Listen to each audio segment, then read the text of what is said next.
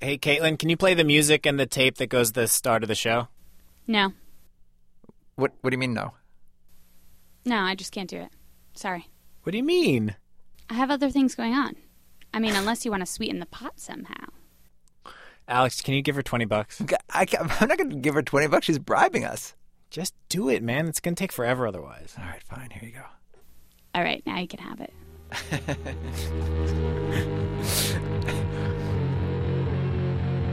We have been losing jobs on the order of about 200,000 per month in the last couple of months. We think a year from now, companies will be adding about 200,000 jobs per month. Cross the street from your storefront cemetery. Hear me hailing from inside and realize Hello and welcome to NPR's Planet Money. I'm David Kestenbaum. Today is November 23rd. That is my anniversary, my wife and I. Oh, that is great. I'm Alex Bloomberg, and I'd like to dedicate this podcast to you and your wife. Thank you. That was Lynn Reeser, you heard at the top, president of the National Association for Business Economics, NABE. And she was saying that economists her group represents are optimistic about the job market turning around, and let's hope they're right. Today on the podcast, Alex, I have found the solution to public radio's problems. I have found a way to fund this great organization so we will not need to beg our listeners anymore. And the answer came to me in this email. Here, I'm going to read it to you. It says, "Attention, sir. First, I must solicit your strictest confidence in this transaction. You have been recommended by a reliable source that assured me in confidence of your ability and reliability to prosecute a transaction involving a large sum of money." Alex is from the Nigeria National Petroleum Corporation, and if I help them, they're going to wire me $135 million. I think I've seen that email. It was sent to me. If you haven't picked up on our subtle clues, today on the podcast, we're going to be talking about scams, corruption, in particular in Nigeria. I imagine a lot of you out there have seen that email, the one from somebody from Nigeria, either a Nigerian banker or a Nigerian prince assuring you riches if you just do this one favor. But how many of us actually know what's on the other side of that email? It's very surprising. And we'll hear all about it later on the podcast. But first, our Planet Money indicator. It is 10.1%. And that is the increase in the number of homes sold in October compared to the previous month. Now, analysts were expecting a jump, but this was even jumpier than the analysts expected. I was reading Bloomberg News, and you know how they survey analysts and they publish a range of estimates? Yeah. There's always one analyst who's like crazy optimistic. Right, yeah. This was actually higher than the crazy optimistic projection. Right, and the stock market shot up more than 8% after the news hit. The new numbers come from the National Association of Realtors. An economist there said people were rushing to buy houses before the first-time home buyer tax credit expires, although that tax credit was just extended. But this is before people knew it was going to be extended. Also because interest rates were very low. Still, it's seen as a positive sign for the housing market, the very thing that dragged us down this hole in the first place. Now, the United States, you can say what you will about our role in the financial crisis. One thing we can be proud of is that we do not have a corruption problem here. One of the reasons I think Caitlin notwithstanding. Okay, not a big problem. Okay, right. One of the reasons our country, is one of the most productive and successful economies on the planet is that anyone who wants to start a business here or come to live here, they know what the rules are. You don't have to bribe lots of officials to get a building permit. You don't compete for a government contract and then find the guy in charge gives the job to his cousin instead. We don't have a big corruption problem. Yeah, actually, I looked at the International Corruption Index, which you can find online, and it ranks countries by how corrupt they are perceived to be. And the U.S. is not at the top of that list. It's the 19th least corrupt country in the world. And actually, we think the bottom of the list is much more interesting. And today we are going to go way down the list to Nigeria, because corruption is the sort of thing that can really hold a country back economically. And it can be incredibly, incredibly difficult to get rid of. So, Alex, you and I talked with one man who tried to help rid his country of it, Nuhu Ribadu. He was the chairman of the Economic and Financial Crimes Commission in Nigeria from 2003 to 2007. Nuhu has been fighting crime in Nigeria for several decades. He started as a police officer in 1985, and then he became a prosecutor before he eventually went to head this commission in 2003. And he had some success fighting corruption in Nigeria for a while anyway. We asked him to tell the whole story.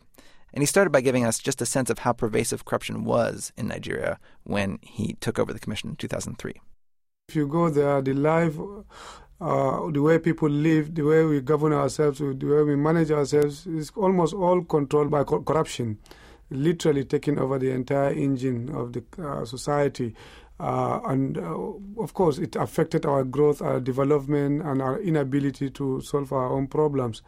That was the state of things. And now, when you say it literally took over our lives, what does that mean? How does it feel? Like if I'm a shopkeeper, say in Lagos, it simply means whatever you are going to do, chances you are going to be confronted with bribery and corruption. Someone is out there, wherever you are, any point of contact, someone is trying to take something from you. Someone is taking advantage of his own position, whether he's in public office or in power or an authority person or even a taxi driver or a motor park operator or probably a school teacher or even a health attendant. Wherever, chances are somebody is going to, for whatever service, you are likely going to pay extra than what is normal and ordinary. Mm-hmm. So how did this commission, the Economic and Financial Crimes Commission, how did it start? You were so well. First of all, the EFCC, the establishment of EFCC itself came as a result of pressure from outside, from the international community, and there is a small body of the G7 called FATA, Financial Action Task Force, that was mandated to oversee the enforcement of anti-money laundering law across the world. And they suddenly became strong and alert and to their own responsibilities after the September 11, when the world realized that you needed to control money laundering for you to be able to fight terrorism and other criminal activities. So countries like Nigeria were picked out to improve their own money laundering regime. And if the failure to do so will, of course, mean they are going to be penalized. So we were blacklisted, which means we are completely out of the financial sector of the world. You could not transact business with the rest of the world. So we were forced to come up with a new anti-money laundering regime and then also set up a commission, an agency to enforce that law. And that's how I got to be the pioneer chairman to establish it, and then I ran it for about 4 or 5 years. So just describe how do you go about doing that? That's a pretty tall order, right? You went after scammers for one, right? I went after the fraudsters. That was the scammers. They were easy target because they were not the public guys, and then they were not the people with authority. The fraudsters, yes, you mean people who send like the email the scammers, scams, yes. Right? Yeah. Yeah, those guys that sent these very embarrassing letters from Nigeria across the world. Saying, I'm a Nigerian prince and I have this money. It. Yeah. Yeah, very, very ingenious, very horribly bad guys who made a mess of our own image. And they got away with it for a long period. So they were the guys that I first went after. And I literally picked almost all the known ones. And before then, they were literally like celebrities. They were the big guys in the society. They were the ones who were sponsoring people into public office.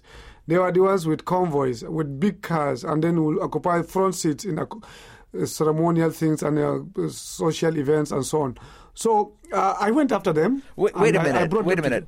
You're saying that the people who in America we know basically as the people who send these email scams saying I'm a Nigerian bank or I'm a Nigerian nobleman or whatever. Those people in Nigeria, they were like living the lives of like gangsters and things. They had lots of money and were rolling like that. Wow. Very, very, very. Because they made so much money. It's amazing if you know how much money those guys got. They were pretty much successful. How much did they get? Within a short period of time, we were able to recover as much as about $750 million. $750 million. $750 million. And that is not small. All taken from people across all America from, and the world, ordinary. Elderly, all over the world. All over the world it was happening. I think they took the most from... surprisingly, from the Latin America. Oh, really? Yeah. Wow. So you recovered $750 million from these guys and put them behind bars. We got them, yes, and we recovered substantially. Of course, it's not possible to take everything. They must have spent and wasted so much part of it, but we got fairly big. And then we identified the individuals, the victims, and we traced them across the world. Some of them, of course, were already in contact, and we returned whatever we could get. And of course, internally as well, there are people who are also duped and cheated and so on. So we have returned most of that. And then we got them through the justice process, got them convictions, they served jail terms.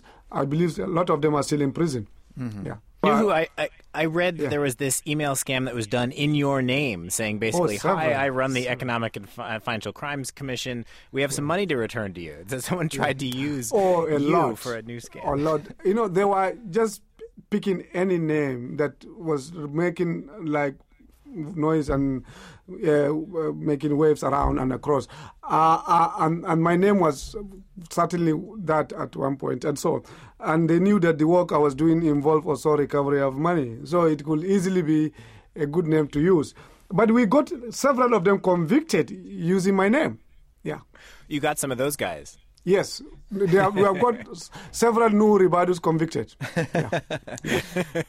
Yeah. Now, when you're going after somebody who you said that these guys who were running these scams, they were pretty big deal guys. They had lots of money. They were flashing around town. Yes, that's the sad part. When you have a breakdown of society and values and morals, everything just turned upside down. And then the bad people will turn out to be the ones who are more or less celebrated. And I think it's not too different, for example, the gangsters in those days in the U.S. Right. And from nowhere, they will make so much money and use the money to almost take over everything, bribe the law enforcement, bribe the judiciary, become friends with the people in authorities, own clubs, and then, run sometimes even legitimate business and so on. They are just like that. And they became very normal in a society that was very tolerant for everything that was in that behavior. Was it actually easier to do law enforcement in this environment because the criminals were so used to nobody actually pursuing them that they were a little bit more brazen than they would have been otherwise? I mean, to some extent, yes, because it will not be too difficult in terms of getting evidence. They didn't have to bother about sophistication or hiding or making it really difficult. No, at the initial stage, no. But it's also the most dangerous place to be a law enforcement because for money you can get things done, anything, including, of course, knocking anybody. And if someone refuses to be a corrupt person, there will always be another way to take care of him and handle it. Yeah. Mm-hmm. So you start with the scammers, and that's sort of a strategic move on your part, just to sort of build momentum, right, for the crime fighting. It was a soft target. It was a good way to introduce myself. It's a way to also win support because the public were not in support of that. Uh-huh. And then it was also something that could easily make us known across the world that there is something new, fresh taking place in Nigeria. It was a good way to start. And then, where did you go from there? Then you started going after people within the government and and then gradually I built like a ladder steps, and I was going step by step. I from that point, of course, I went after businessmen who are compromising the whole system. Smugglers, for example, those who do not pay taxes and so on. And I graduated to going after banks executives, chief of banks who are taking depositors' money and then destroying the entire private sector.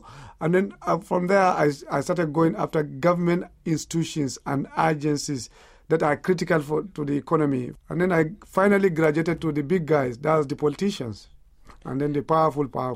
Yeah. So tell me about James Ibori. James is one of the chaps that we got eventually towards the end because he was a governor of one of the Niger Delta states. He was a governor for about 8 years. And he was one of those really exceptional in terms of the corruption problem. He was living larger than life. And he was converting or diverting most of the money going to his state. And it's a very rich state. It's a state in the Niger Delta that got so much money within a short period of time. But most of it ended up in his own private pocket. So we brought him to justice, but he was a very powerful guy. And in the course of bringing him to justice, it was a very, very difficult thing. He tried everything you can imagine to stop that. Indeed, of course, involved, to the point of giving me money. He gave me $15 million cash in $100 bills to stop the investigation. I used the money, took it from him, used it as evidence, charge him in court, and then put the money in the Central Bank of Nigeria. Will you describe how that happened, how he offered you the money and then how you got it? So he called me, he said that this money is available for me. I said, what for? Basically, he said, it's for you. Whatever it takes for us to solve this problem, we have to just solve it.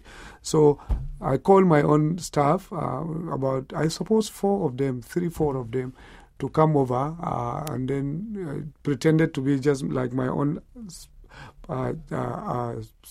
assistants or private individuals who are close to me, personal people. And then they took the money right in front of him. And then as they took it, they just went straight to Central Bank of Nigeria, got the money counted, and then deposited it, and then took a receipt. And we have the receipt with us. And of course, after that, I even tried to get James to come over. Okay, James, let's talk about this thing. We have taken the money. What next do we do? You cannot just take money without having some explanations. He refused until when we had to forcefully take him in and then charge him to court. And then what happened was he was convicted. We was charged to court, but sadly, few days after that, I was asked to vacate the office.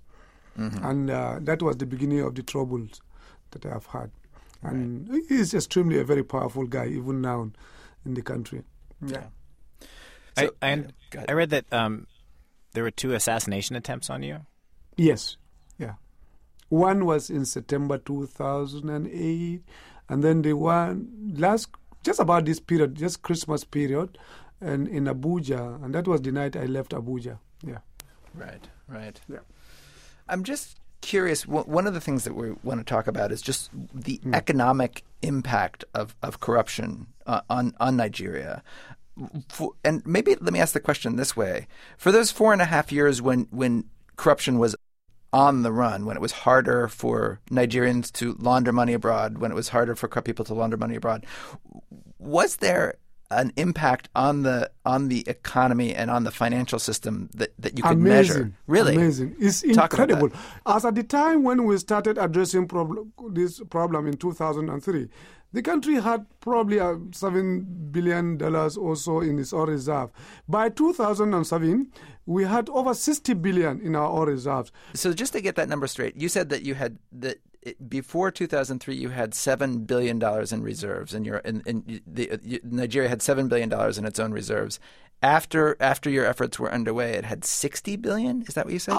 After 60, of course, we were able to wipe out our entire foreign debt, which was at one point about $34 billion. But not just that, the entire economy changed. We had a boom in our capital market. The banks changed. The money flow of capital, instead of outflow of capital, we started witnessing a huge inflow, especially with the pressure that was put on those Nigerians who were taking money and keeping it outside.